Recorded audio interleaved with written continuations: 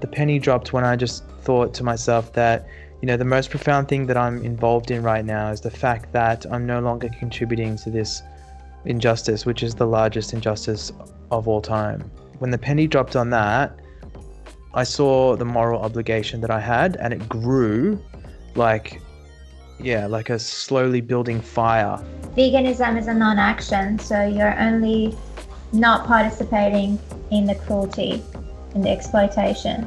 So what you need to do, the next step would be to get active. You can do whatever form of activism that suits your personality and you're good at it. So just find the one that you like and get active. That's Paul Bashir and Asal Alamdari, the co-directors of Anonymous for the Voiceless, and you are listening to the Vegan Champion Podcast.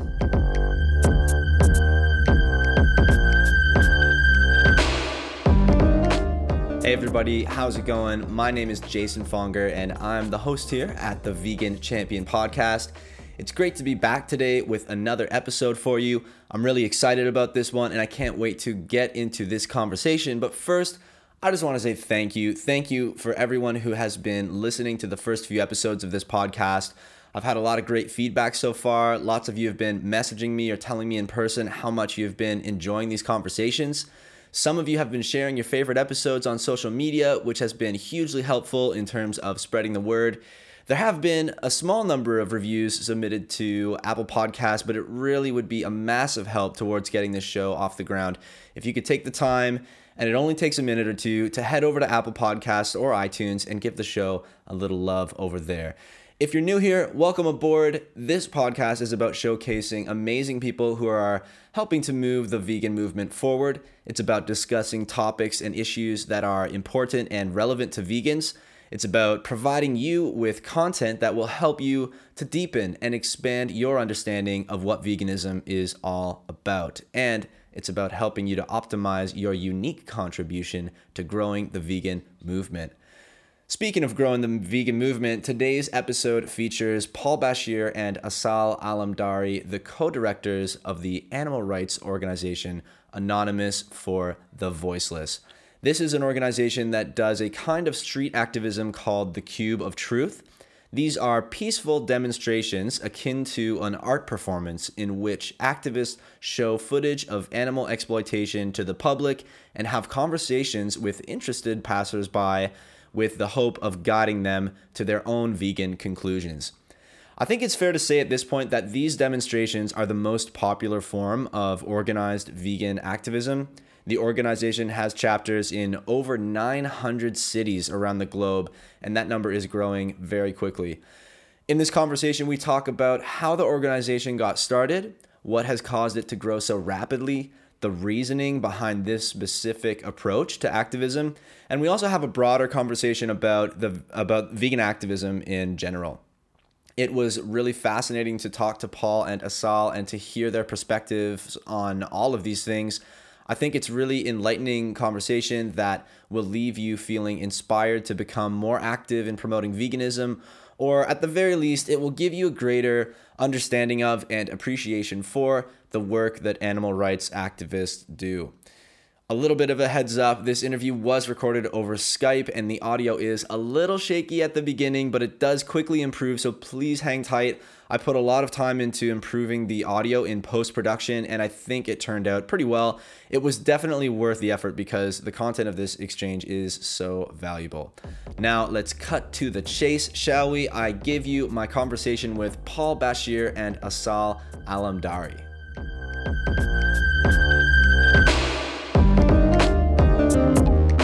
So let's start off by just talking a little bit of an intro about Anonymous for the Voiceless and the Cube of Truth. So for people who are listening and maybe they don't know much about it, just tell them a little bit about what the organization is and what kind of activism you guys are focusing on.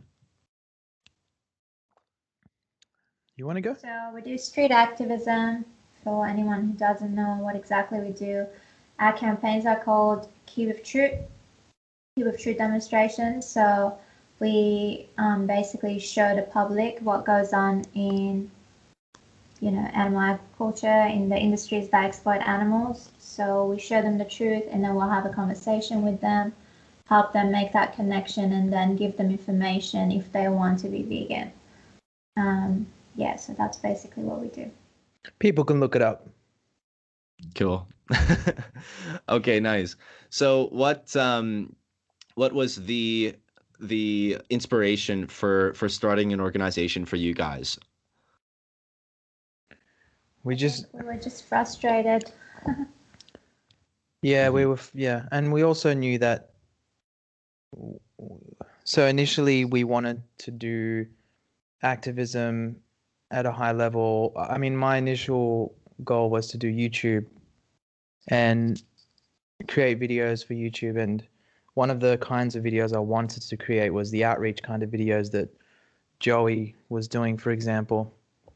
And then what I realized is that like just going up to people on the streets is not as effective as like one of these earthling experience type demonstrations. So then we tried to put one together where we have the footage playing on the laptops. But then we realized like there needs to be more of a pull factor. Like we need something to entice people on a higher level. And that's how over 17 events in Melbourne, we put that event together so that we could have like a dope format to do the outreach interactions. And then my aim was to record them and then put them online. And then what we realized is that like the Cube of Truth needed to go worldwide, and we felt like we had an obligation to like distribute it and make sure that this format, this platform of doing activism is available around the world, and then we decided to start an organization and run it. And the way that we've decided to run it has like naturally come about through us contemplating like how we want animal rights activism to be organized within an organization. And yeah, that's how it came about. It wasn't, I don't know, like back in 2016, we didn't necessarily sit down and go, all right, let's start an organization and let's do this worldwide and all this stuff. Like it started as a natural comment, like a different layers of things that came together, and then it culminated because, like I said, we initially just wanted to get out into the streets and do this kind of a campaign, and then we put the Cube of Truth together because we felt it would be an improvement on the format that was in existence at that point. Yeah, and then the organization, like running an organization, was a decision we made in 2016 once we had established the events, the campaigns. And then when we went to Thailand to write the manual and distribute it to the rest of the world, the rest was history. Right. So just to give a bit of an overview, so for people who are listening, so the Cube of Truth demonstrations, because most people have probably seen it, but maybe they don't know exactly what it is. So when we are seeing people out on the streets standing sort of back to back, so four sides of people with like the Guy Fawkes masks on and holding either laptops, playing footage of, what's going on in animal agriculture, and maybe they have TVs and holding signs up that say truth. So this is something that now we're in 2019, like people are coming up during these demos and they're saying, oh, I've seen this before. Like it's like a known kind of demonstration that people are seeing in cities all over the world. I mean, now what's the number of cities that are now doing demonstrations at this point? 918. 918. So we're getting up to like 1,000 cities almost. And that's remarkable it's grown this quickly in, since 2016. And I guess you spoke briefly, you mentioned the Earthlings experience, which it's a similar thing. I think it's also about, displaying footage on screens in the public, and allowing for an opportunity to speak about, veganism while actually looking at the footage, which is really powerful, rather than just speaking to people without any context on the street. And so I guess, the Earthling experience, though, I mean, that was something that was happening, but Anonymous, for the Voiceless, what you guys have been able to do is really like just explode that form of activism across the world. So was that, I mean, when you spoke about doing the demonstrations, and you weren't really thinking let's make this a big organization. I mean, frankly, has it surprised you guys, its growth? I mean, that's something I want to talk about. Like, the growth of the organization has just been crazy. And I mean, how do you guys think about that? Like, what do you attribute that to? And is that did you ever imagine that it would get to this point? I think at the start we were quite surprised because it just took off very quickly. As soon as we put together a manual, like, we were getting messages from people around the world. Like, that happened very quickly. But then at this point, I guess it's kind of expected. I was surprised with how quickly it exploded, but I wasn't surprised in it exploding. Yeah. Because I knew that it would. Mm-hmm. Of course it would. I mean, like, I think we all needed it in the vegan movement, something that was like clearly effective, and you could just show up and you don't have to break any laws, and you can just express your frustration, but do it in a positive way, and actually have conversations with non-vegans that go well. And yeah, we knew that it would, but I would attribute it to the organizational structure that we have, and I would attribute it to the effectiveness of the campaigns. The Cube of Truth really fucking works. And I would attribute it to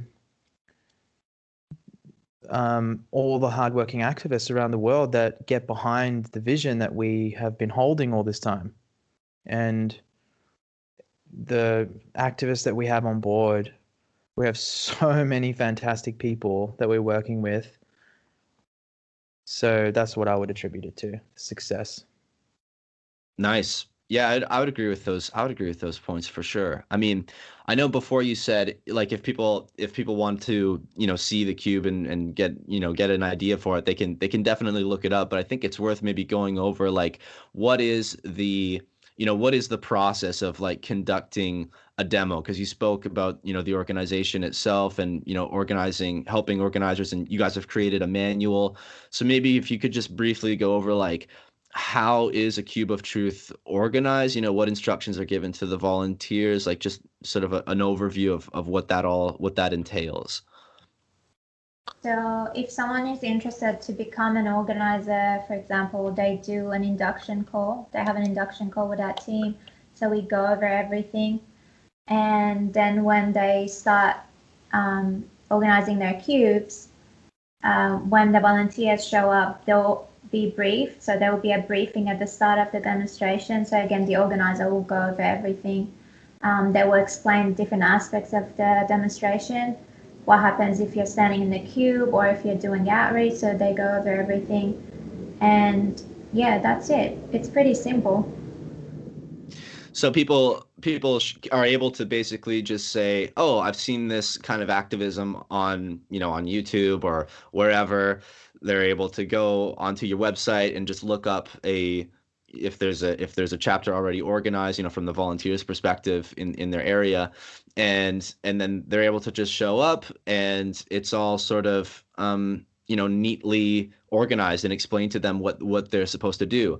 And I think that, yeah, I guess that element of organization and structure that is consistent throughout all the chapters, that makes it really, really accessible for people to get involved in activism.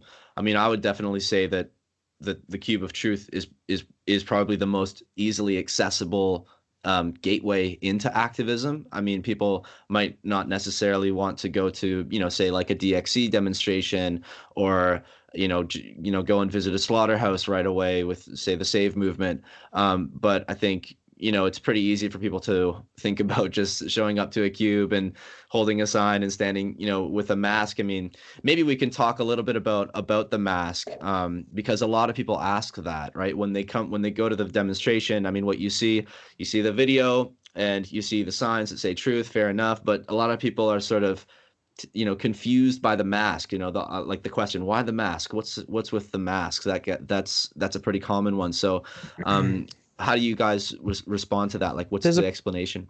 Presentation that will be available soon, a video presentation that's been put together by an activist who participates in our cubes over in Denmark, and that will be available this month. So Okay. I can just say that look out for that. It'll be posted through the AV networks, and it's, I think, an hour-long presentation on the history of the mask and why we use it. It's pretty in-depth.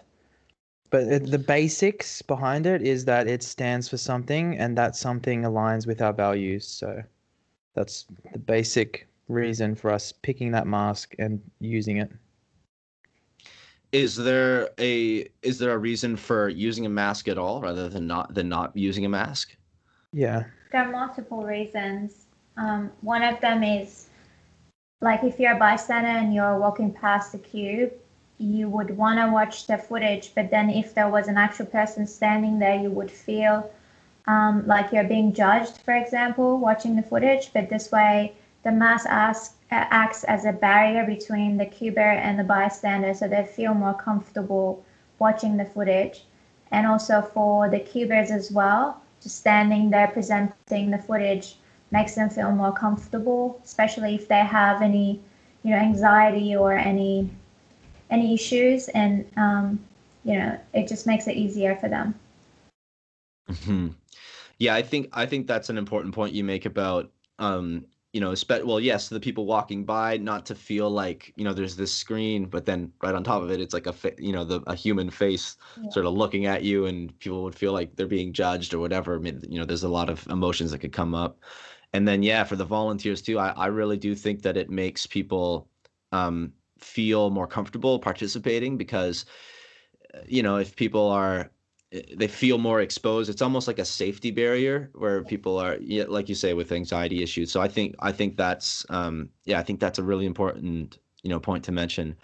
Cool. So people can look out for that video if they're looking for a more sort of in-depth explanation of why specifically the Guy Fawkes mask.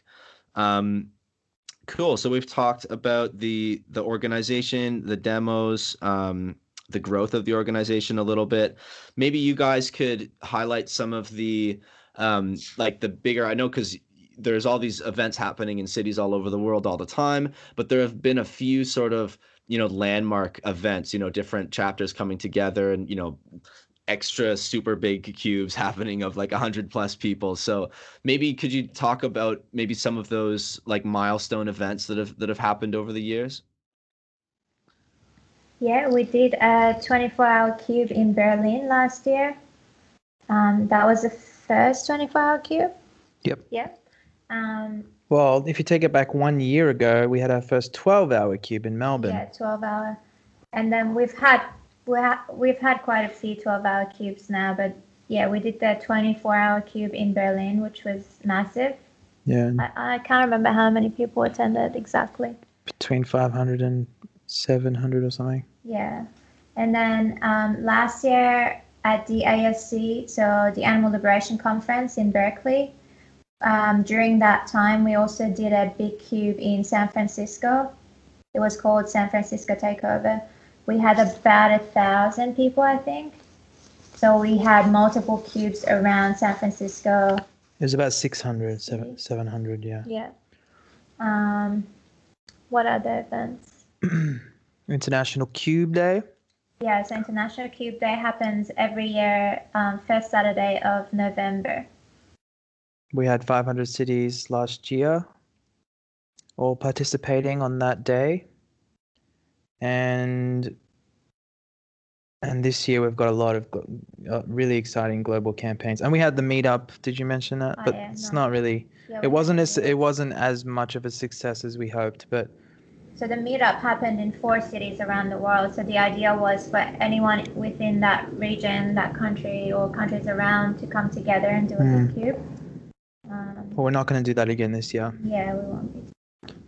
But this year, what people can expect is the Amsterdam 24-hour event, which is called One Damn Day, and it'll be a global social media, a global event, really. But there'll be a 24-hour cube in Dam Square in Amsterdam on May 11th. Before that, actually, that's the first campaign happening this year. The second campaign is the Paris event, which is all of the French-speaking cities around the world converging in Paris. There's going to be hundreds of activists. I don't know exactly the number, but they're expecting 14 simultaneous cubes or something like that. I saw on the video. They said something like that. 6 or 8 cubes. Something like that. Okay, it's gonna Anyway, it's gonna be big. Yeah, I don't know the numbers yet, but it's gonna be big. And the thing is, the French activists are on a different level completely. Like they don't fuck around at all. Take it very seriously. How so? Oh, they're just so about. Really dedicated, really passionate. There's no nonsense when it comes to them. Like they are just about the mission. That's the vibe we got when we were in Paris, at least. It was really awesome. It was refreshing. That's interesting. I wonder why that is. What do you think it is about these French people? I don't know. They're very. I think because people think French people are rude, right? They're very like cold. But maybe when you put that personality into an animal rights activist role, it works well because you kind of need to be that way in order to get the job done. Mm-hmm. I don't know. That's my little. Yeah, that's our experience when we were there last year. Was it last year or the year before during the World Tour? 2017, yeah. Yeah, it was really amazing being there. Like there was no bullshit. Yeah. And then after that, we've got the Animal Liberation Conference that's happening at the end of May here in California, actually. So we'll be back in Cali for that. And then after that, we've got the 168 Hours of Truth campaign that's happening in Times Square, New York. 168. So 7 days.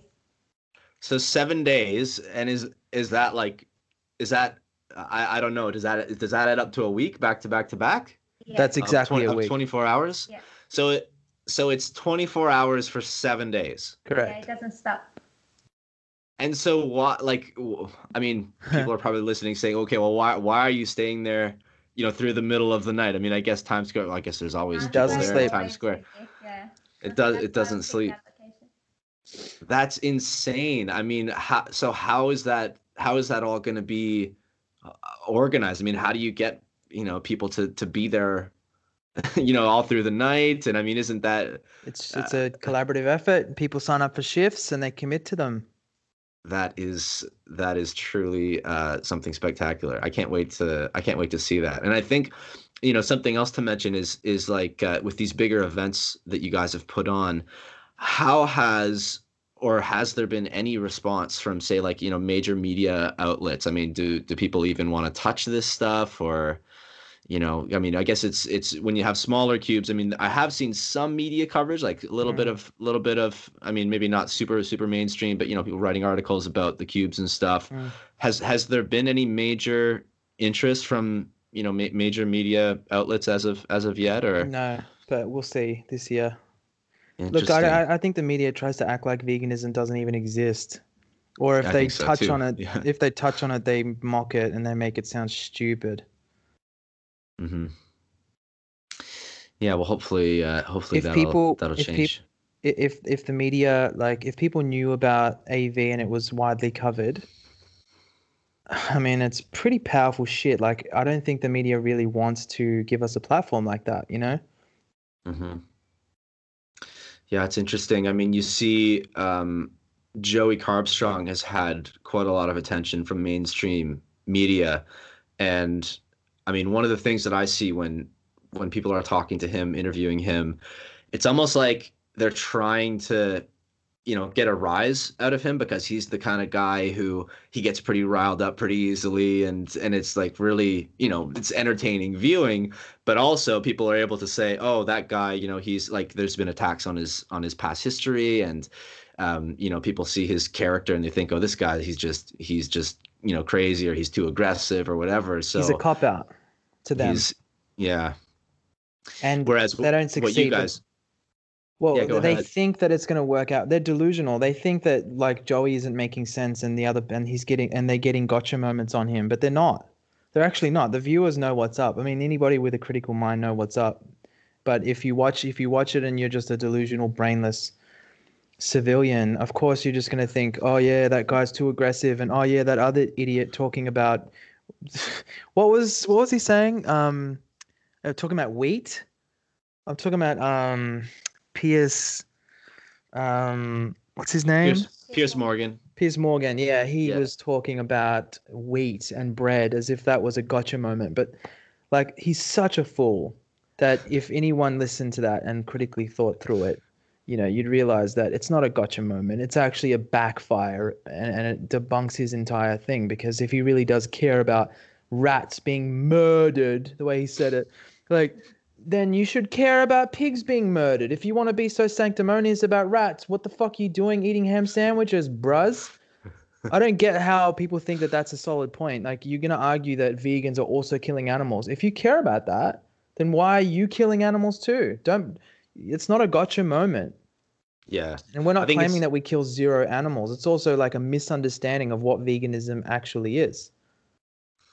Yeah, I think it's about people see vegans and they say, oh well, it's exposing things that they're doing, and so they start to feel bad about what they're doing. But then it's about saying, oh well, you're not perfect either, right? Yeah. So then I don't have to be perfect, right? So there's I think maybe what was the argument that he was making when you talk about weed? It's about Do the you eat bread? harvesting. Do you eat bread, Jason? Well, Yeah, you are murdering rats. That's right. basically Because what it was. And it's just like, dude, like, yeah, first of all, I don't like that. So, like, if you can give me a solution, I'll sign up today. yeah, But you don't right. seem to be wanting to offer a solution. And we are offering a practical solution for the world to participate in. It's very easy to be vegan. You don't have to do anything radical to change and to do that. Whereas not eating bread because rats, it's like, yeah, okay, I'll avoid bread. But if there's an option, like a suggestion that you have for how I can avoid it, or, you know, or getting breads that don't come from that, wheat products that don't come from that kind of farming. And the other thing is that it's not even necessarily true what he's saying about wheat farming. You know, Right. these machines that go through the wheat fields and collect wheat are so big and so loud. Do you think rats are that stupid that they're just going to stick around and get, mowed over by these machines? Like, they run. Yeah. Any threatening sound, they run, you know? So Yeah. they're not getting murdered, especially not in the numbers that it's an exaggeration. The worst thing that would happen on those farms is like the pesticide spray, because it affects the insects and it runs into waterways. And also, if the farmers are shooting animals, which they tend to do, they tend to be like part-time hunters. This is the kind of thing that we should be more so concerned about. For sure. Yeah, I've read a little bit into that. A lot of what these studies that come up with these astronomical numbers of animals that are supposedly being killed during harvesting. Uh, Apparently, what some of the problem is, I'm not an expert on this, but it's like they'll take a survey of like how many animals are in a given farm, like rodents and whatever, before harvest and after harvest. And of course, the numbers are higher before harvest because there's food there. There's an environment for the animals. And after the harvest, there's not. So the animals all, like you say, they run away or whatever. And then people try to take those numbers and say, well, look, here's the difference in the numbers. Look at all these animals that have been killed. So there's some misrepresentation there for sure. But yeah, it's just used as a point to try to, like you say, catch people out, like Joey when they bring them on and get a rise out of them and stuff. But I agree with you. I think that any sensible person listening to those conversations with Joey can sort of see that Joey's making valid points, and frankly he's right, and the hosts are just trying to do the best they can to justify their behavior. So it's interesting to see though, and I'm glad that it's happening. I'm really glad that Joey's getting the exposure that he is, because I think it's entertaining to listen to, and I think that there's a lot of people who have really started thinking about things Yeah. because of hearing him on the interviews and stuff. And then the great thing is, I mean, Joey's done a lot of videos at the Cube of Truth, right? A lot of his outreach has been done at these Cube of Truth events, and it's not just Joey. It's lots of people, lots of vegan activists out there. Earthling Ed, James Aspie, that vegan couple. Like, there's lots of people who are doing videos at these Cube of Truth events that you guys, are helping to facilitate. And so I think that if somebody's interested in Joey, they see him on the media, they find him on YouTube, they'll find out about the Cube of Truth, and then they're able to come and participate in these events. So there is sort of an avenue for people to, find out about these events and become active, which is great. I wanted to talk a little bit about, because you guys had mentioned the Animal Liberation Conference that happened last year in California and is going to be happening again this year. Could you maybe just tell people a little bit about what that is and how that all went down last year? Yeah, so the Animal Liberation Conference is put together by DXC and also the Save Movement. So some of the actions so the way it works is it's a whole week, or is it 5 days? It's 7. Yeah, so it's a whole week. So you have like a induction session, and then they have different schedules. So every day there will be workshops and speeches that people can choose to attend.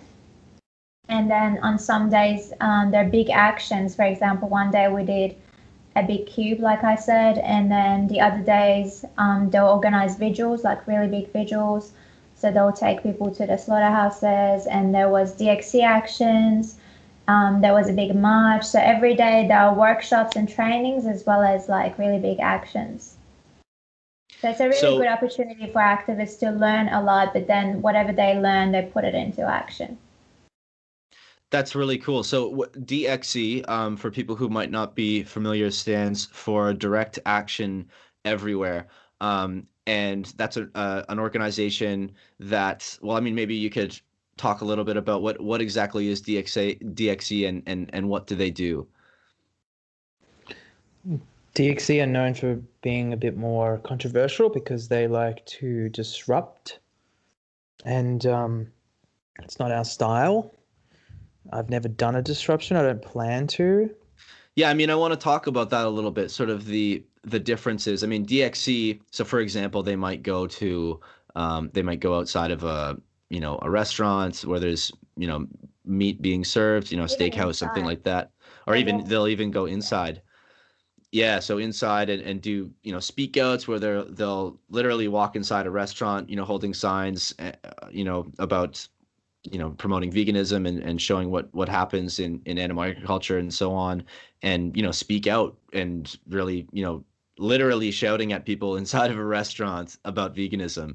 And yeah, that's very, very different to the Cube of Truth approach, which is very, very passive. I mean, people, for people who haven't actually been to a Cube of Truth event, yes, it's like you're out there on the street, you're holding laptops or whatever signs, but you're not stopping anybody. Like people who are on outreach are the people who are around the cube and who are having conversations with people about veganism.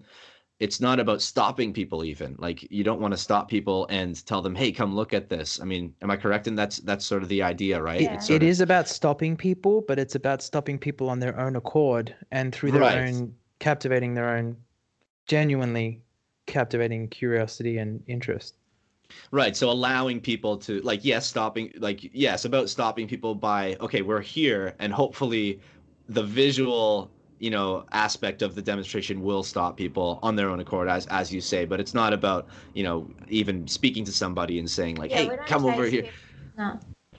Yeah. So I guess let's talk about sort of those different philosophies, because I mean, I had that vegan couple on the podcast a little while back, and we spoke about sort of the different approaches and how it's sort of difficult to say, it's not like saying who's right and who's wrong. I think that anybody doing anything for the animals is probably, I mean, short of maybe being violent towards people, or there probably is a line somewhere, but in terms of speaking up vocally, getting awareness about veganism and about animal rights, it's really sort of hard to go wrong, because everything that you do is helping to create awareness and getting people thinking. But within that, there's certainly room for debate and discussion about different methods. So I guess from a psychological standpoint, is there like what is your reasoning for choosing to do a more passive, I guess we could call it more passive form of activism? Or I don't know if that's the right word to use. Maybe you guys would use another word, but yeah, maybe if you could sort of explain sort of your philosophy towards activism versus, DXE's philosophy. Oh, he just didn't want to end up in prison. No, but I feel like, like if you're like in a shop or something, or even walking on the street and then somebody keeps approaching you about a product, or they keep asking you if you need help, it's almost like you don't even want to know about it. But if you are interested in something, like you're genuinely interested, then you'd be more open to learn about it and know more about it. And that's kind of our approach, because it's not like right in your face, but we're right there. So if you find it appealing and you want to know more, then you would come to us. You can watch the footage, and then you can come to us with questions, or you can ask what we're doing or whatever it might be. But we're not like chasing people down the street, handing them flyers, and then be like, do you want to come check out the video? I feel like that's just counterproductive in the work that we do. Yeah, it's key that we educate. So like that's our thing, education. And you can't effectively educate people if it's like that. Yeah, like they have to want to learn. Otherwise they wouldn't be open. Like you can keep someone there for 5-10 minutes and talk to them, but if they're not wanting to learn, they're not going to absorb any of that information. So that's why we do it the way we do it. Yeah, we just want to make sure the message gets through. And when people stop, and I went vegan through education. You went vegan through education. Yeah. So I guess that's the only way that you can go vegan, and just when you make that shift and stay vegan, like you have to learn more about it, because usually people see a video or like hear something or read something, and then they'll get emotional or angry or whatever, and then you would have to learn more about it to be able to do it right. So maybe that's why sometimes people do think that they will go vegan, but then they don't necessarily continue, and they go back to eating animal products. I feel like when that happens is because that person wasn't educated on every aspect of veganism. Yeah, for sure. I think that when you think about like the cube of truth, it's about having not only people see the footage, but the conversations that happen around the cube. And so to set up a good conversation with somebody, like that person has to be wanting to have a conversation, rather than being forced to have a conversation. If you force somebody to have that conversation, what kind of a conversation are you going to have? It would be really? like sitting someone down, like you make a YouTube video, right? And then you like force them to watch it. They're not gonna absorb it, obviously. Mm-hmm. So that's the same thing with that. Like you have to have people actually click on the video and on their own accord watch it. So. Yeah, but at the same time, I think, how do you guys think about DXE and the the work that they do? Obviously, you guys, it was cool last year to sort of see that you were all sort of in the same place at the same time, like DXE, you guys from Anonymous for the Voiceless, doing cubes, and then also people from the Save movement. And if maybe people didn't listen to the podcast I did with that vegan couple yet, the Save movement basically is about going and standing outside of slaughterhouses and stopping the trucks bringing the animals in, and basically going live on their Facebook, the people who show up, and showing the animals, giving them a little bit of water, a little bit of love and compassion before they're trucked into their deaths. And it's about bringing people, like bringing that part of meat production or animal product production into the social media feeds of everybody, because everybody's sharing with all their friends and family who are not necessarily vegan. So the Save movement is also really, it's a different but also powerful form of activism. So I think that's really, really cool, though, that you guys all sort of came together for an event to sort of unify. And yeah, I guess what were sort of, the takeaways of that experience of coming together? Did it change how you viewed those the different organizations like Save and DXC, and sort of, yeah, just curious of sort of your thoughts on those organizations. They're doing good work. We support the good work that they do, and that's why we're willing to support and join forces. Yeah, I think it's important to have different types of activism. Like you mentioned before, I agree, unless you're being aggressive or you're harming anybody in the process, there's no wrong way to do it.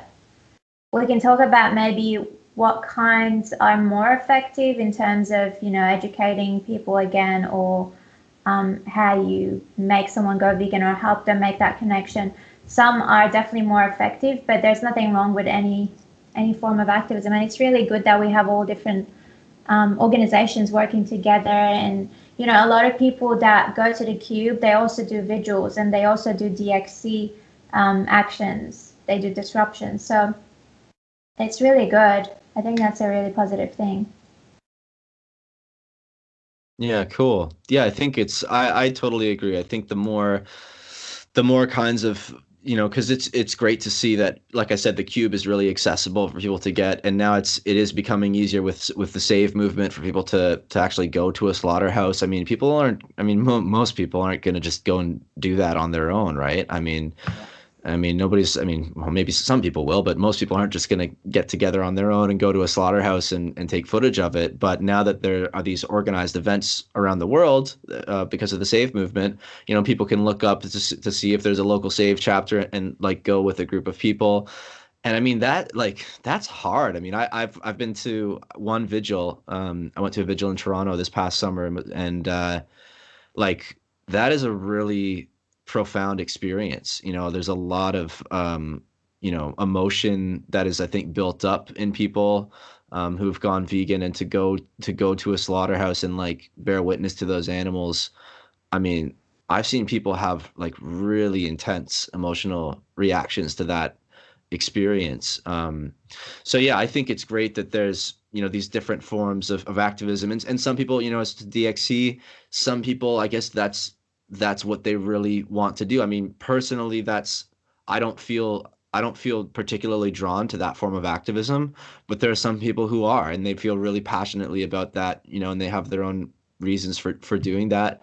And while I maybe don't identify and feel the same about that, I can respect that, and I can give them kudos for making the effort and putting themselves on the line, because as Paul said, I mean, it's not uncommon for people doing these disruptions to be arrested, and to put yourself in that position where that's a possibility, that definitely takes some courage. So I commend those people for that, for sure. Yeah, me too. Yeah, let's talk a little bit about I just want to hear your stories in terms of like what were your lives like before you were vegan, and what sort of led you to become vegan in the first place, if we can like just take it back a little bit, because I'm always interested to hear like what was it that inspired you to go vegan, and what sort of life were you living before, and how did going vegan affect what you wanted to do with your life? You go first. I think I was an animal lover, or I thought I was an animal lover since I was a kid. It would always make me really angry or sad if I saw an animal who was injured, or if I saw someone, trying to harm an animal. I remember even like incidents where I would step in and try and, help the animal or stop the person. And like, yeah, growing up, I just always thought one day I want to be a vegetarian, because that's all I knew. And I went vegan in 2013, and the way it happened was, so I used to watch a lot of videos on like YouTube, or someone would share something on Facebook, animal cruelty videos. And it's usually, because of our conditioning, it's usually, a cat or a dog, or, and that affects you if you're not a vegan yet. So it was always about, cruelty to dogs or something, and it would really piss me off, and it would really make me angry. So I would always watch those videos, and I would always get affected.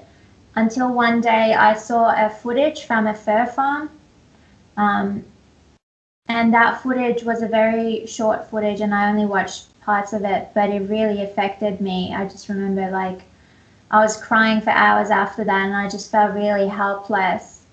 And I went on my Facebook and I wrote something like, I wish I had the power to stop animal cruelty. And at that point, I only maybe had one person who was vegan. And so I made that post on my Facebook, and somebody who wasn't even a vegan commented saying, well, go vegan then. And so I went up and started, researching veganism. And I remember I went to Peter's website and I got some information there, and that's how I went vegan. It was from me watching footage from a fur farm. And then that helped me understand how unnecessary it is to use animals, whether it's for food, fashion, clothing, anything. So, that's how I went vegan. Interesting. That's interesting that it wasn't even a vegan who made that comment. Yeah, and that person is still not vegan, and they follow me on social media, but they're still not vegan. They like everything that I post. But yeah, it's funny, that came from a non-vegan, and it did something for me. I didn't just ignore it. I actually took it seriously and I looked it up. But yeah, and pretty much after I went vegan, because I wanted to be active. I always had that urge. Like I felt so passionate about it. I wanted to speak up. So I was attending, protests or any kind of demonstrations that were running at that point, until Paul and I met, and then we decided to do Youth Truth. So you got into activism quite quickly. I mean, after going vegan, you basically wanted to jump right in and do what you could. Yeah, pretty much. And so what kind of things were you doing at the beginning there? Well, I would post a lot of stuff on social media, and then I would get into arguments with people in the comment section, trying to educate them, but I used to be a lot more angry. And yeah, apart from that, just whatever was available in Melbourne, there wasn't much going on at that point. A lot of it was just protests, where we would go and stand somewhere holding signs for a couple of hours, and there would be like a table with, some flyers and some booklets and information. I remember I used to do, because horse racing is pretty big in Melbourne, and there was like multiple events throughout the year, so I would always attend those events, protesting that, protests about animal testing, anything, really. Okay, cool. That's interesting. How about you, Paul? Well, before I was vegan, I didn't give a shit about animals, and I think so before I was doing music before this, and then I evolved from that into like I was no longer compelled to like do music as a career, and I at that point in time I wanted to like get back to basics is the best way I could explain it. And so I went raw vegan for 2 years, and I felt like that was a good way of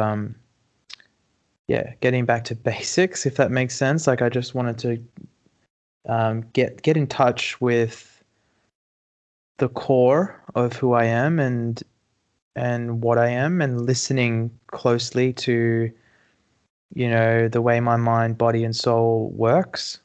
And that way I knew that if I did that, I could find my path in life a lot better and do something that I would be proud of long term, and something I want to do as a career. So I did that, and then like I got really passionate about plant-based nutrition because of the power that it had on me and the impact it had on me.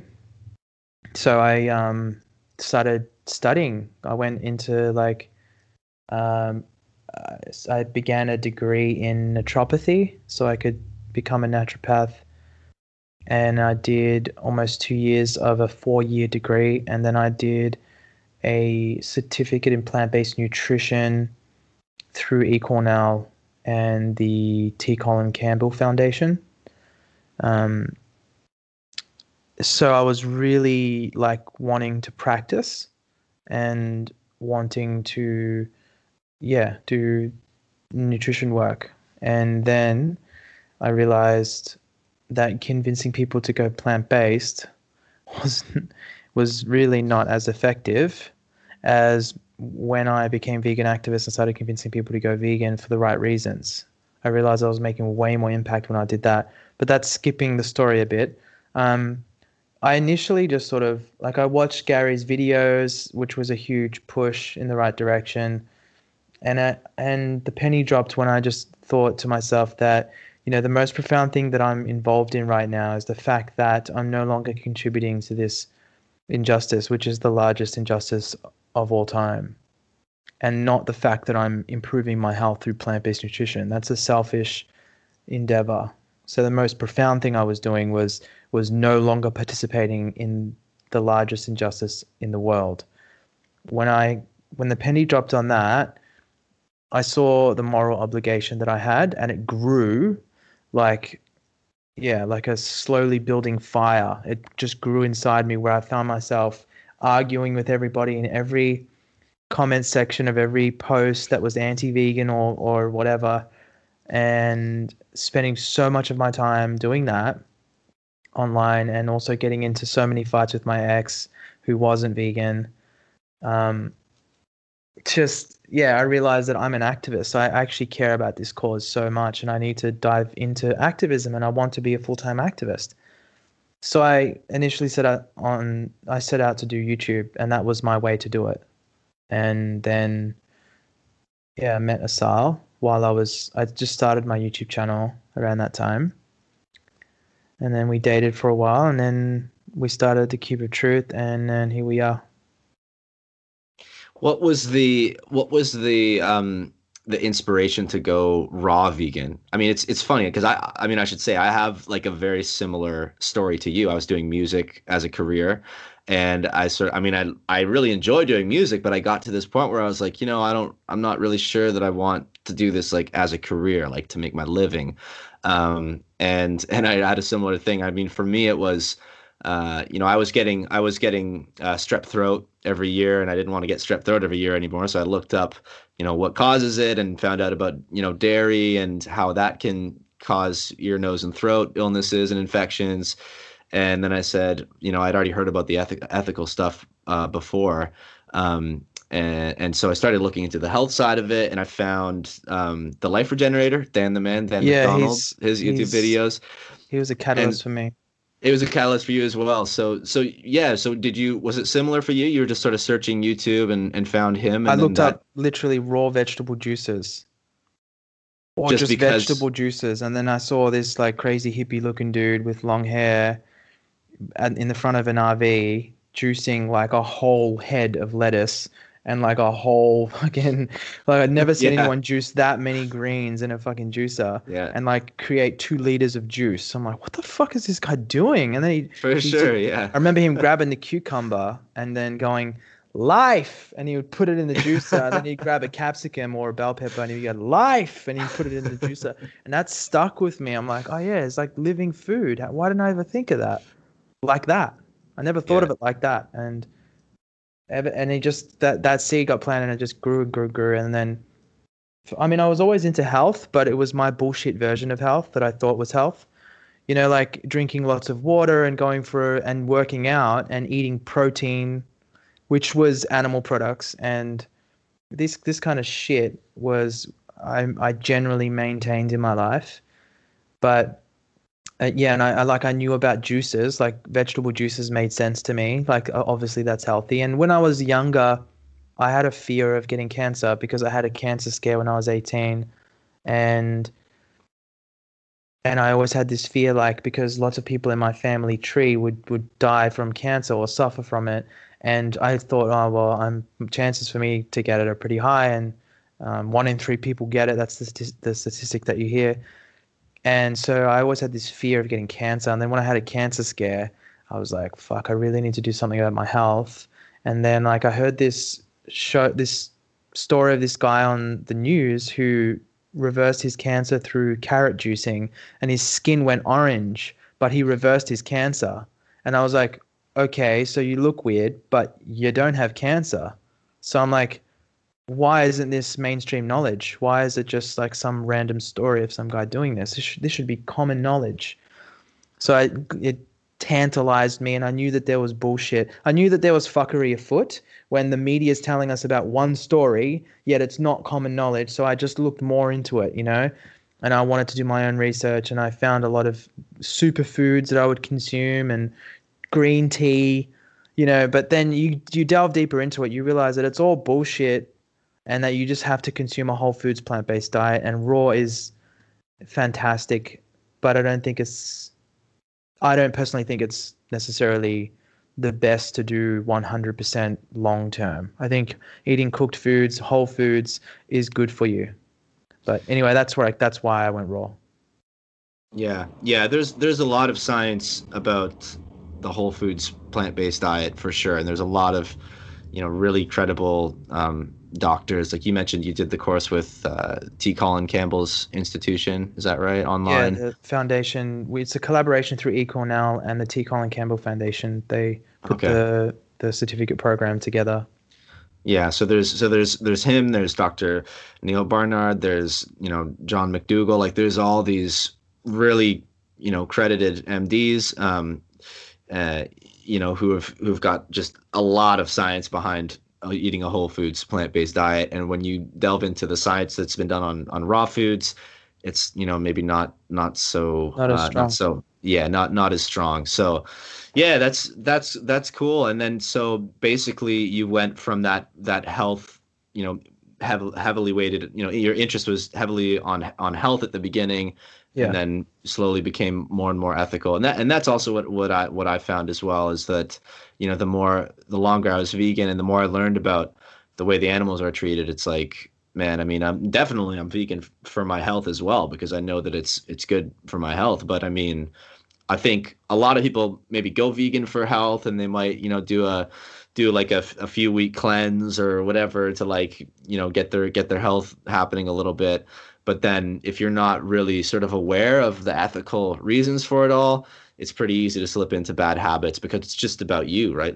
Like you said, it's sort of a selfish thing. I mean, not that I don't know if selfish is the right word to use. I mean, because it's, our health is important. I mean, it's we should be looking after our health. And if we can't take care of ourselves, how can we help other people? But I mean, when it's only yourself that you're concerned about that's keeping you vegan, it's easy to sort of lose that self-respect and slip back into old habits. But for me, when I think about, eating an animal product and like what went into that for the animal, it's like I literally couldn't do it, because just thinking about where it came from, it's so easy to stay vegan. I mean, people say it's hard to stay vegan. It's like, man, you think about what you're eating, and it's the only way that you can eat if you're fully aware of what's going into the food, So, but I think I think it is important though to keep in mind like that, a lot of people, maybe they're not ready to think about animals. Like people, I always think about like the hierarchy of needs that people have. And if you don't have your basic needs met in terms of like your own self, feeling good, it's difficult to extend that to others. Like, hey, I'm just trying to, take care of this disease I've got, or I'm just trying to take care of my family and make ends meet every day. Like I don't have time to worry about, animals or whatever. I'm just trying to feed my family. So, I think that it's like all aspects are important. Like people need to know how to be healthy on a vegan diet, because there are people, like we've seen some people recently who are supposedly vegan for multiple reasons, who start to have health issues. But as soon as that happens and you think, oh, maybe it's because of my vegan diet, I'm going to go back to eating animals, because all of a sudden that security of personal health goes out the window and you start reaching for whatever. So I think that that's a really important thing for people to know, how to be a healthy vegan, how to eat like a healthy vegan diet, and like look after your health as well. Because if you start to experience health problems, it's really easy to like fall back into old habits too. So I think that's, I mean, coming back to the Cube of Truth and these, the conversations that are happening, a lot of them, I mean, it is focused on the animals, like looking at the footage that's on the screens, but there is room in those conversations for vegans to share their experiences, with health, and to share those resources. I mean, at the Cube of Truth, we give out these cards that have a lot of resources on them, including nutritional resources, because it's an important part of it. And so I guess a question would be like, how do you, because I mean, these are volunteers coming to these events, and they're all going to have just such a wide variety of opinions and backgrounds. And I mean, how do you approach, I guess, sort of the training, or the, like, how do you unify the conversations that are happening at these cubes? I mean, isn't there a risk for, somebody to show up who's, say, like, a raw vegan, or maybe a breatharian who has sort of, they're vegan and they have the ethical thing, but their sort of nutritional views are maybe a little bit questionable? Is that, because I mean, I've had some conversations with people who are critical of the Cube of Truth, and that is one of the criticisms, right? Is that, how do you ensure that How the do you people who are doing regulate? outreach, yeah, how do you regulate those conversations? You can't. You have to rely on organizers to regulate. So it comes down to organizer training and further reiterating the vision that we're trying to hold as an organization. That's all we can do. We can't physically be in 900 plus cities now and oversee everything. And it's just not realistic. We have to rely upon the organizers to carry that out, and hopefully there isn't some breatharian message being spread to bystanders. You don't need to eat food, actually. Like, if that happened, I would be very disappointed and very upset. And if someone, was promoting you should eat raw, even that, like, we believe that you should be promoting a whole foods plant-based diet for human health, because and if people want to eat trash, then that's on them. We also, like, as long as people aren't harming animals. But in terms of health, we wouldn't promote a vegan diet. We'd promote a whole foods plant-based diet.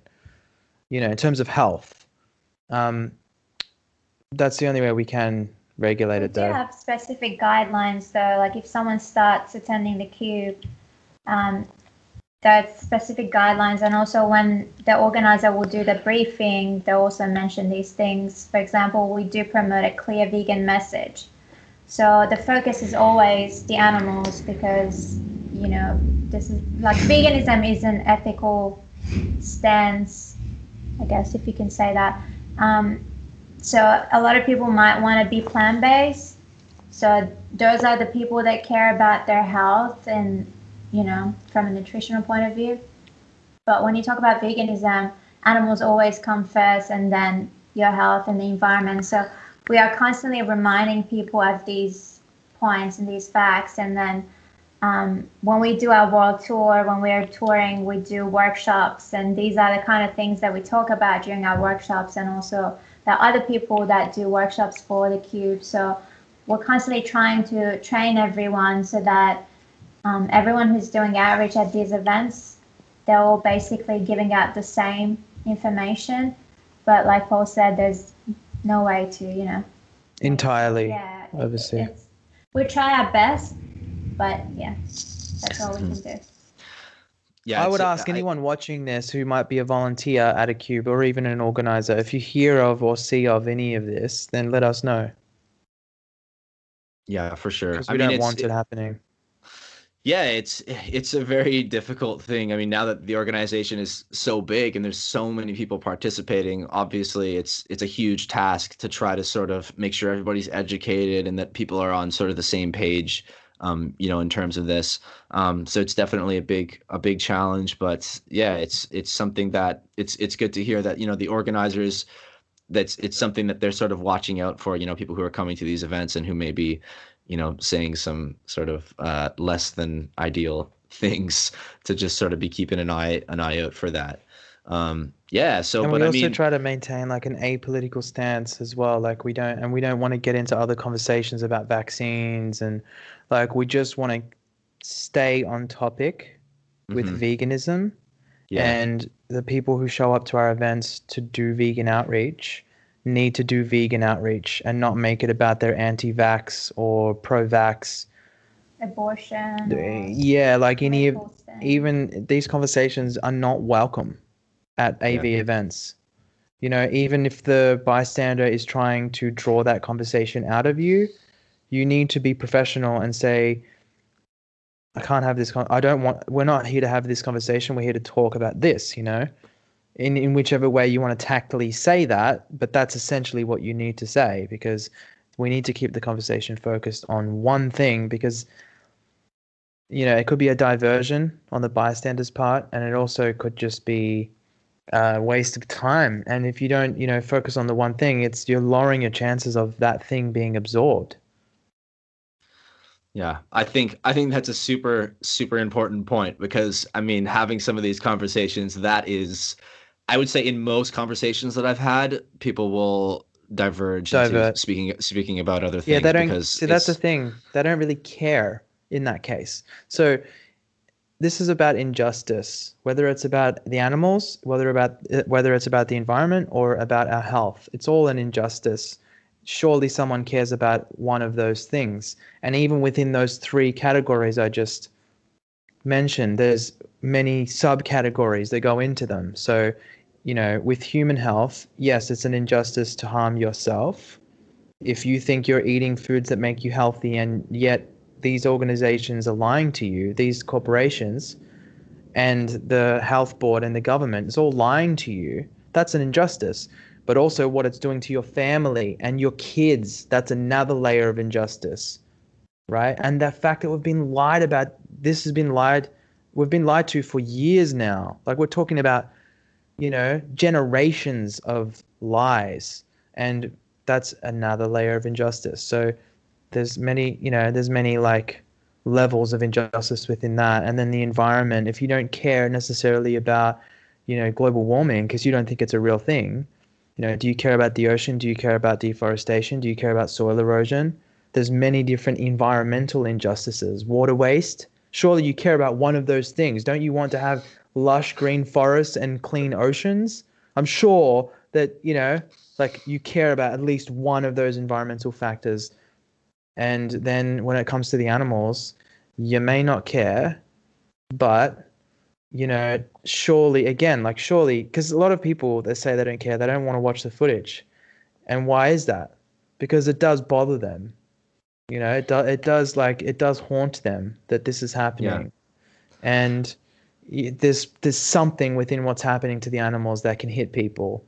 So it's about trying to discover which of those injustices is going to really impact that person. And that's how you get people in the first stage of the sales process that I talk about, which is emotional conviction. Yeah. Anyway, yeah. Yeah, I think did you want to add anything to that, Asal, No. or? No. Yeah, I think you said that maybe those people don't care if they're diverging. I would say that, you know, I would say everybody cares. Like you say, of one of those things, like everybody cares. The thing is that it's difficult to confront. So you get all these sort of gymnastics happening in the conversation where you start talking about health and then people start talking about, you know, gluten intolerance, and you start talking about the environment and people start talking about, you know, plastic in the ocean or whatever, which is also mostly by, you know, most of the plastic in the ocean is from fishing, but most people don't know that. They're trying to diverge to something that doesn't affect their ability to eat a burger and not feel bad about it, right? Yeah. So I think there's a real art to that, to like keeping that conversation relevant to veganism with people, and that's a skill. I mean, I guess that's the whole thing, right? Is that the effectiveness of the cube of truth, you know, a big part of that is making sure that people doing outreach are skilled and are able to like have these really good conversations. And that's great that, you know, there's all these workshops and, you know, training and things that are happening, like that is a big focus of the organization. And I think that's one of the things that it's the biggest challenge to Anonymous for the Voiceless compared to, say, DXE or the Save movement. Like in DXE, people aren't really having, you know, conversations on this level. It's just about going out there and, you know, showing the message. You don't really need, I mean, I'm sure there is a certain amount of training to that for sure, but, you know, the psychological sort of training of how to have an effective conversation, like that's like a very big topic, that is sort of unique to Anonymous for the Voiceless, right? So yeah, so that's going to be interesting to see, how that evolves. And I think it's also just in and of itself giving people the opportunity to like have those conversations and get together and hear other people's conversations about how they approach that. I think that in and of itself, a Cube of Truth is like a training grounds for these people to learn how to have better conversations. I mean, you guys feel the same way? Yeah, that's what it is. Definitely. Like if you're new to the cubes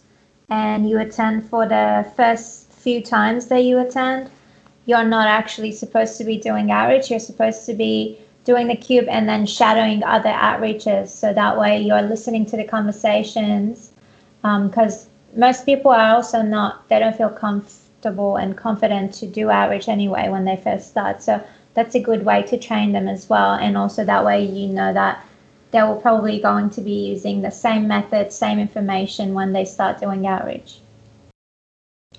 Cool.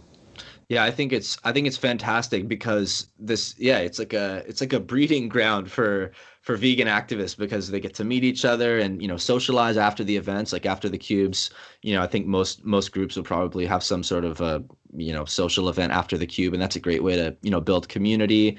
And I'm just so I'm so excited about sort of the future of vegan activism, because who knows in 10 years or whatever what kind of activism is going to be going on. But I think right now, people are going to these cubes and people are sharing ideas and getting better at, spreading the message. And I couldn't be more fired up about activism. So I gotta just, say right now, I thank you guys so much for, the work that you do and helping to make this happen, because it's an amazing phenomena. And yeah, you guys should be super proud of what you guys have helped to facilitate. Thanks, homie. Thank you for saying that. Let's start to wind this down a little bit. I want to hear. I've got two questions for you, or two things I'd like to hear from you guys, just as sort of closing thoughts.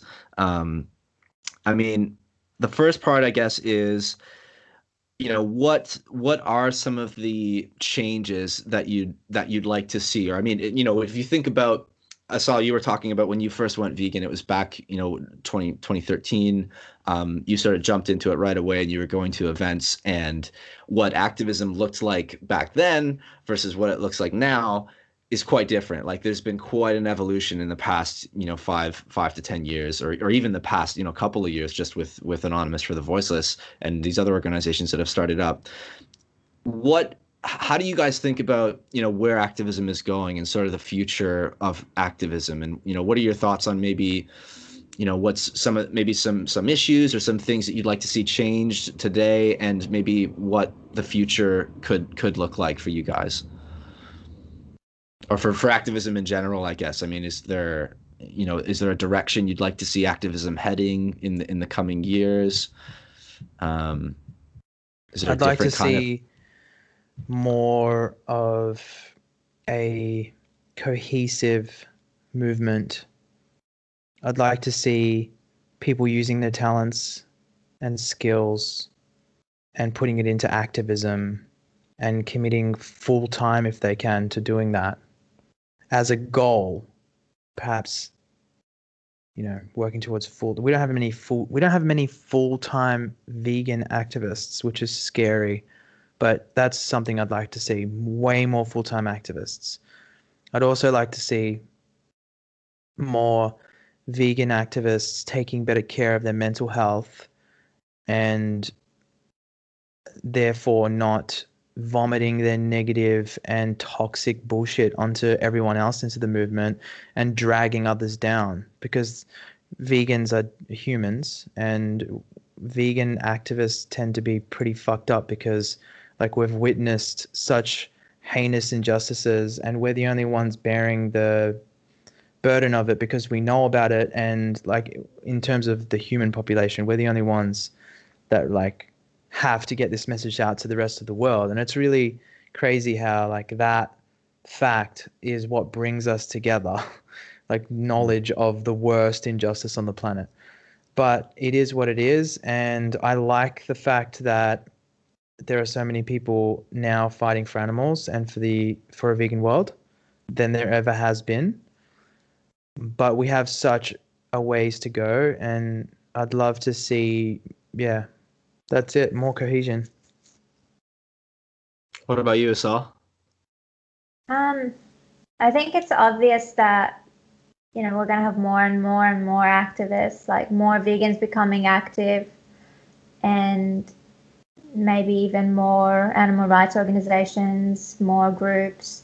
So there's going to be a lot more activism, and hopefully that will help us get some media attention, and that way the majority of the public will take veganism more seriously. Maybe the laws will change. I mean, that has to happen because they can't ignore vegans anymore if it gets to that point. And with AV, we like to see, more groups opening up around the world. I mean, right now, within just less than 3 years, we have 900 chapters. So our goal has always been to have, a chapter in every city around the world, and then multiple chapters within each city. So we still have that goal. Within the next 5 to 10 years, I'm sure we're going to hit, 5,000 groups around the world, at least. So yeah, I guess the future is definitely positive. That's awesome.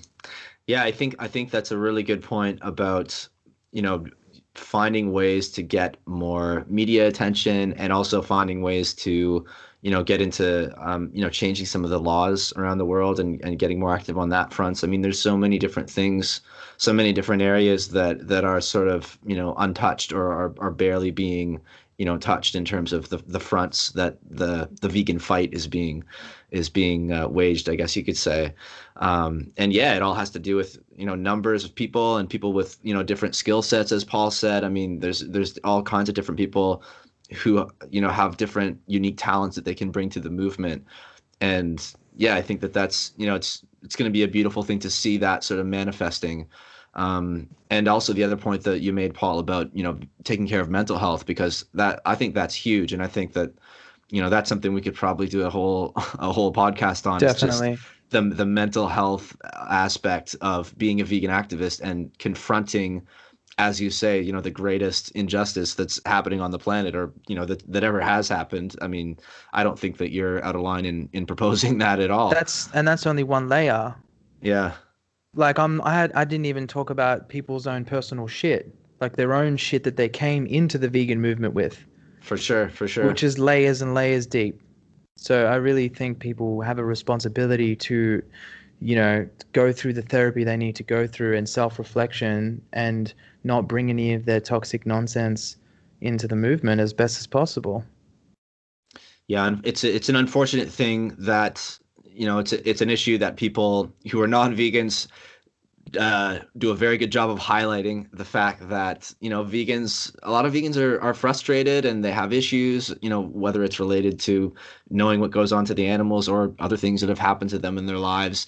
And when they end up, speaking to people about veganism, it can get, kind of ugly, and, probably maybe they're not advocating in the most effective way.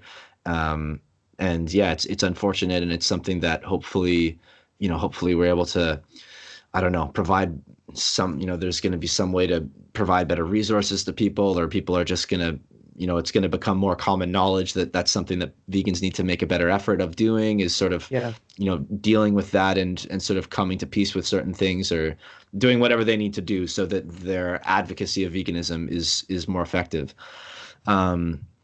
Cool. And then the other thing that I wanted to ask you guys is, I mean, just maybe some closing words for, I mean, I guess there's two sort of different people to speak to. The first one would be, if somebody is not vegan yet, I mean, what are some maybe closing thoughts that you would say personally to somebody? Obviously, we don't know who's listening, but somebody who's maybe, if they're listening this far and they're interested in veganism, and they're taking it seriously for sure, but maybe they're not vegan yet. I mean, any words to somebody who is obviously giving it a lot of thought, but hasn't been able to, make that change and to really embrace a vegan lifestyle? Well, I remember answering this question when you interviewed me in Bangkok, so I'll let Asal answer this. And I need to run to the toilet really quick. Okay, go for it. Yeah, I will say as well, I'll mention that interview. There is a video on my YouTube channel that Paul and I did in Bangkok, and that was really good, about 30 minutes. And so we did hear Paul's thoughts on that, and I'll link that in the show notes if people are interested. But yes, we didn't get to hear from you, Asal. So what are your words to somebody who's in that sort of place? So a non-vegan who's considering going vegan, was that Yeah, the place? Yeah. yeah. So I would say definitely look into it, educate yourself, even go to a cube, because you get to watch the footage and then you get to have a conversation with someone who has the knowledge, and they'll be able to provide lots and lots of information there. Even go visit a slaughterhouse so that you can see with your own eyes what happens in slaughterhouses. But yeah, definitely educate yourself and definitely consider being vegan. That's a great point. Like that, these like the Cube of Truth and events that the Save Movement put on, it's not only about like spreading the awareness to people who aren't really thinking about this stuff. It's also a great resource for people who are thinking about it already to go and get more educated. I mean, Definitely. I've had lots of times when people who have been vegan have like brought friends and family to the Cube who are sort of thinking about it to sort of help them get educated, or brought them along to a vigil or whatever. So yeah, that's a great point that I Yeah, hadn't we've even. even had non-vegans joining the actual event, meaning they will jump in the queue. Hmm. So again, that will help them because you're standing behind a mask, you're showing the footage to the public, and then you get to see people's reactions when they're walking past, and also you can listen to the conversations that are happening around you. So we've had so many people go in the cube and then deciding to go vegan. Hmm. Yeah, I've seen that happen for sure. I've seen people walk by the Cube, see what's going on. Normally they're pretty shocked or taken, they've had a significant emotional response and they want to like help. So they'll say, "Oh, can I, go stand in the Cube?" And I think I mean, it's true that non-vegans are welcome to participate and come stand in the Cube if they're maybe they're passionate about it, but they haven't made that switch. That's something that's encouraged? Is that right? Yeah, definitely. Yeah, so people are able to come in and get amongst the community. Um, cool. So um, the other group of people that I would like to hear your thoughts. If you're able to speak to them, somebody who is vegan already, but they're not doing any form of activism. So somebody who's they're living the vegan lifestyle, but they're for whatever reason they're not doing anything to sort of really spread the message. They're sort of keeping it to themselves, and maybe hesitant to get active. Is there something you'd say to somebody like that? Maybe us all Yeah, first, and then Paul. definitely. So I would say veganism is a non-action. So you're only not participating in the cruelty and the exploitation. So what you need to do, the next step would be to get active. So you can educate your friends and family. You can start making posts. You can start educating the public. You can go to events. You can do whatever form of activism that suits your personality and you're good at it and you enjoy doing it, because there are tons of different methods and different activisms that people can do. So just find the one that you like and get active. Cool.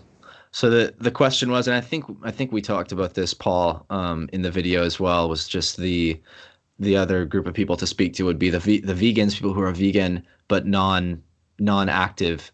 Did you have any further thoughts to add, other than what Asal said there? I answered this question during our Yeah. Bangkok thing as well. Yeah. Any Um, eh, yeah, any other closing just thoughts on that?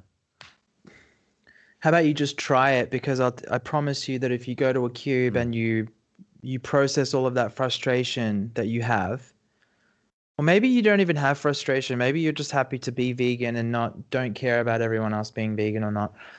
Try going to a cube, because you might realize that getting the message out there is one of the most fulfilling things that you can do for yourself, because you really do realize that you're changing the world, you're making an impact, and you're convincing people to do something that, you know, we're stamping out an antiquated injustice that should have been dead and gone a long time ago. So we need to really do something about this, and it feels incredible when you do. Just try it out and get back to me. Thank me later, or I'll give you your money back. Your money. So the and it's free, by the way. I mean, that was a joke, of course. So no, yeah. So yeah, that's awesome. That's a good place to leave it, you guys. I guess yeah. If somebody is trying to join a cube, what is the fastest way for them to find their local cube? Joinacube.com. Joinacube.com. That'll show you the locations map, but also, that's changed now. Actually, just go to cubeoftruth.com. Okay, cubeoftruth.com. Cool. Is there anywhere else that that you'd like people to go to check you guys out on social media, or if they want to get in touch with you guys? Facebook and Instagram. It's all anonymous for the Voiceless. So they can also see the events on Facebook, but it's easier to go on the website and they can see the closest chapter. All right, fantastic. Anything else you guys want to say before we close it down here? Just keep up the good work, homie. Cool. You guys too. It's awesome talking to you guys. See you in Chiang Mai at some point. Yeah, if not Chiang Mai, then maybe Toronto. We'll see. Oh yeah. Are you gonna? Yeah. Are you? Because we're gonna be in New York for the Week of Truth, and that's gonna be in July. Are you? And we're gonna go to Toronto, I think. Well, we think at this point we're gonna go to Toronto like for maybe a week or something, because it's right there. But yeah, if you're gonna be in Toronto around that period, let us know.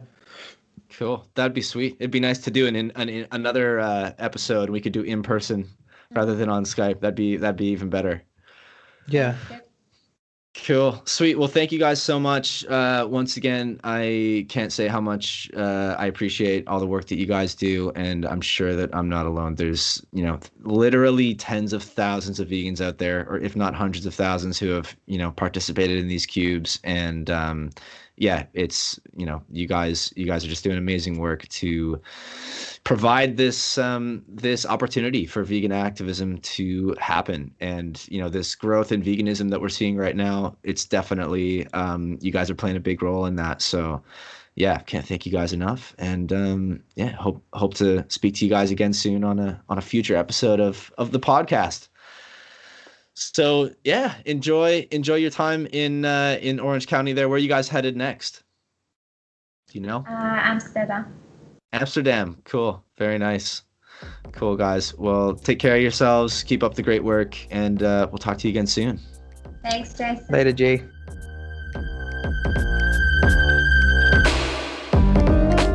There you have it. Two people that I believe will go down in history as some of the most important people in the animal rights movement.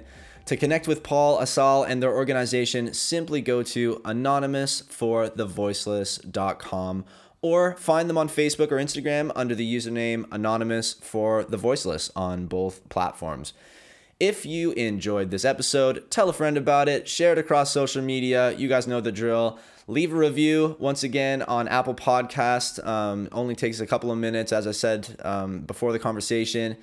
In addition to Apple Podcasts and iTunes, the Vegan Champion podcast is also available on a wide variety of listening platforms, including Google Podcasts, Spotify, Breaker, Castbox, Pocket Cast, Podbean, Radio Public, Stitcher, and Anchor.fm.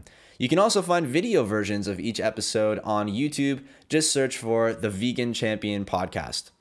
Check out the veganchampionpodcast.com for everything podcast related. If you're interested to learn more about me, you can do that by going to jasonfonger.com. And if you are inclined to financially support the work I do, please visit patreon.com/jasonfonger. Thank you so much for tuning in. Thanks to Paul and Asal for coming on the show. Thanks to Matt Chalmers for the music. And thanks to Cole Lajeunesse at Planet Convert for the show graphics. That's it.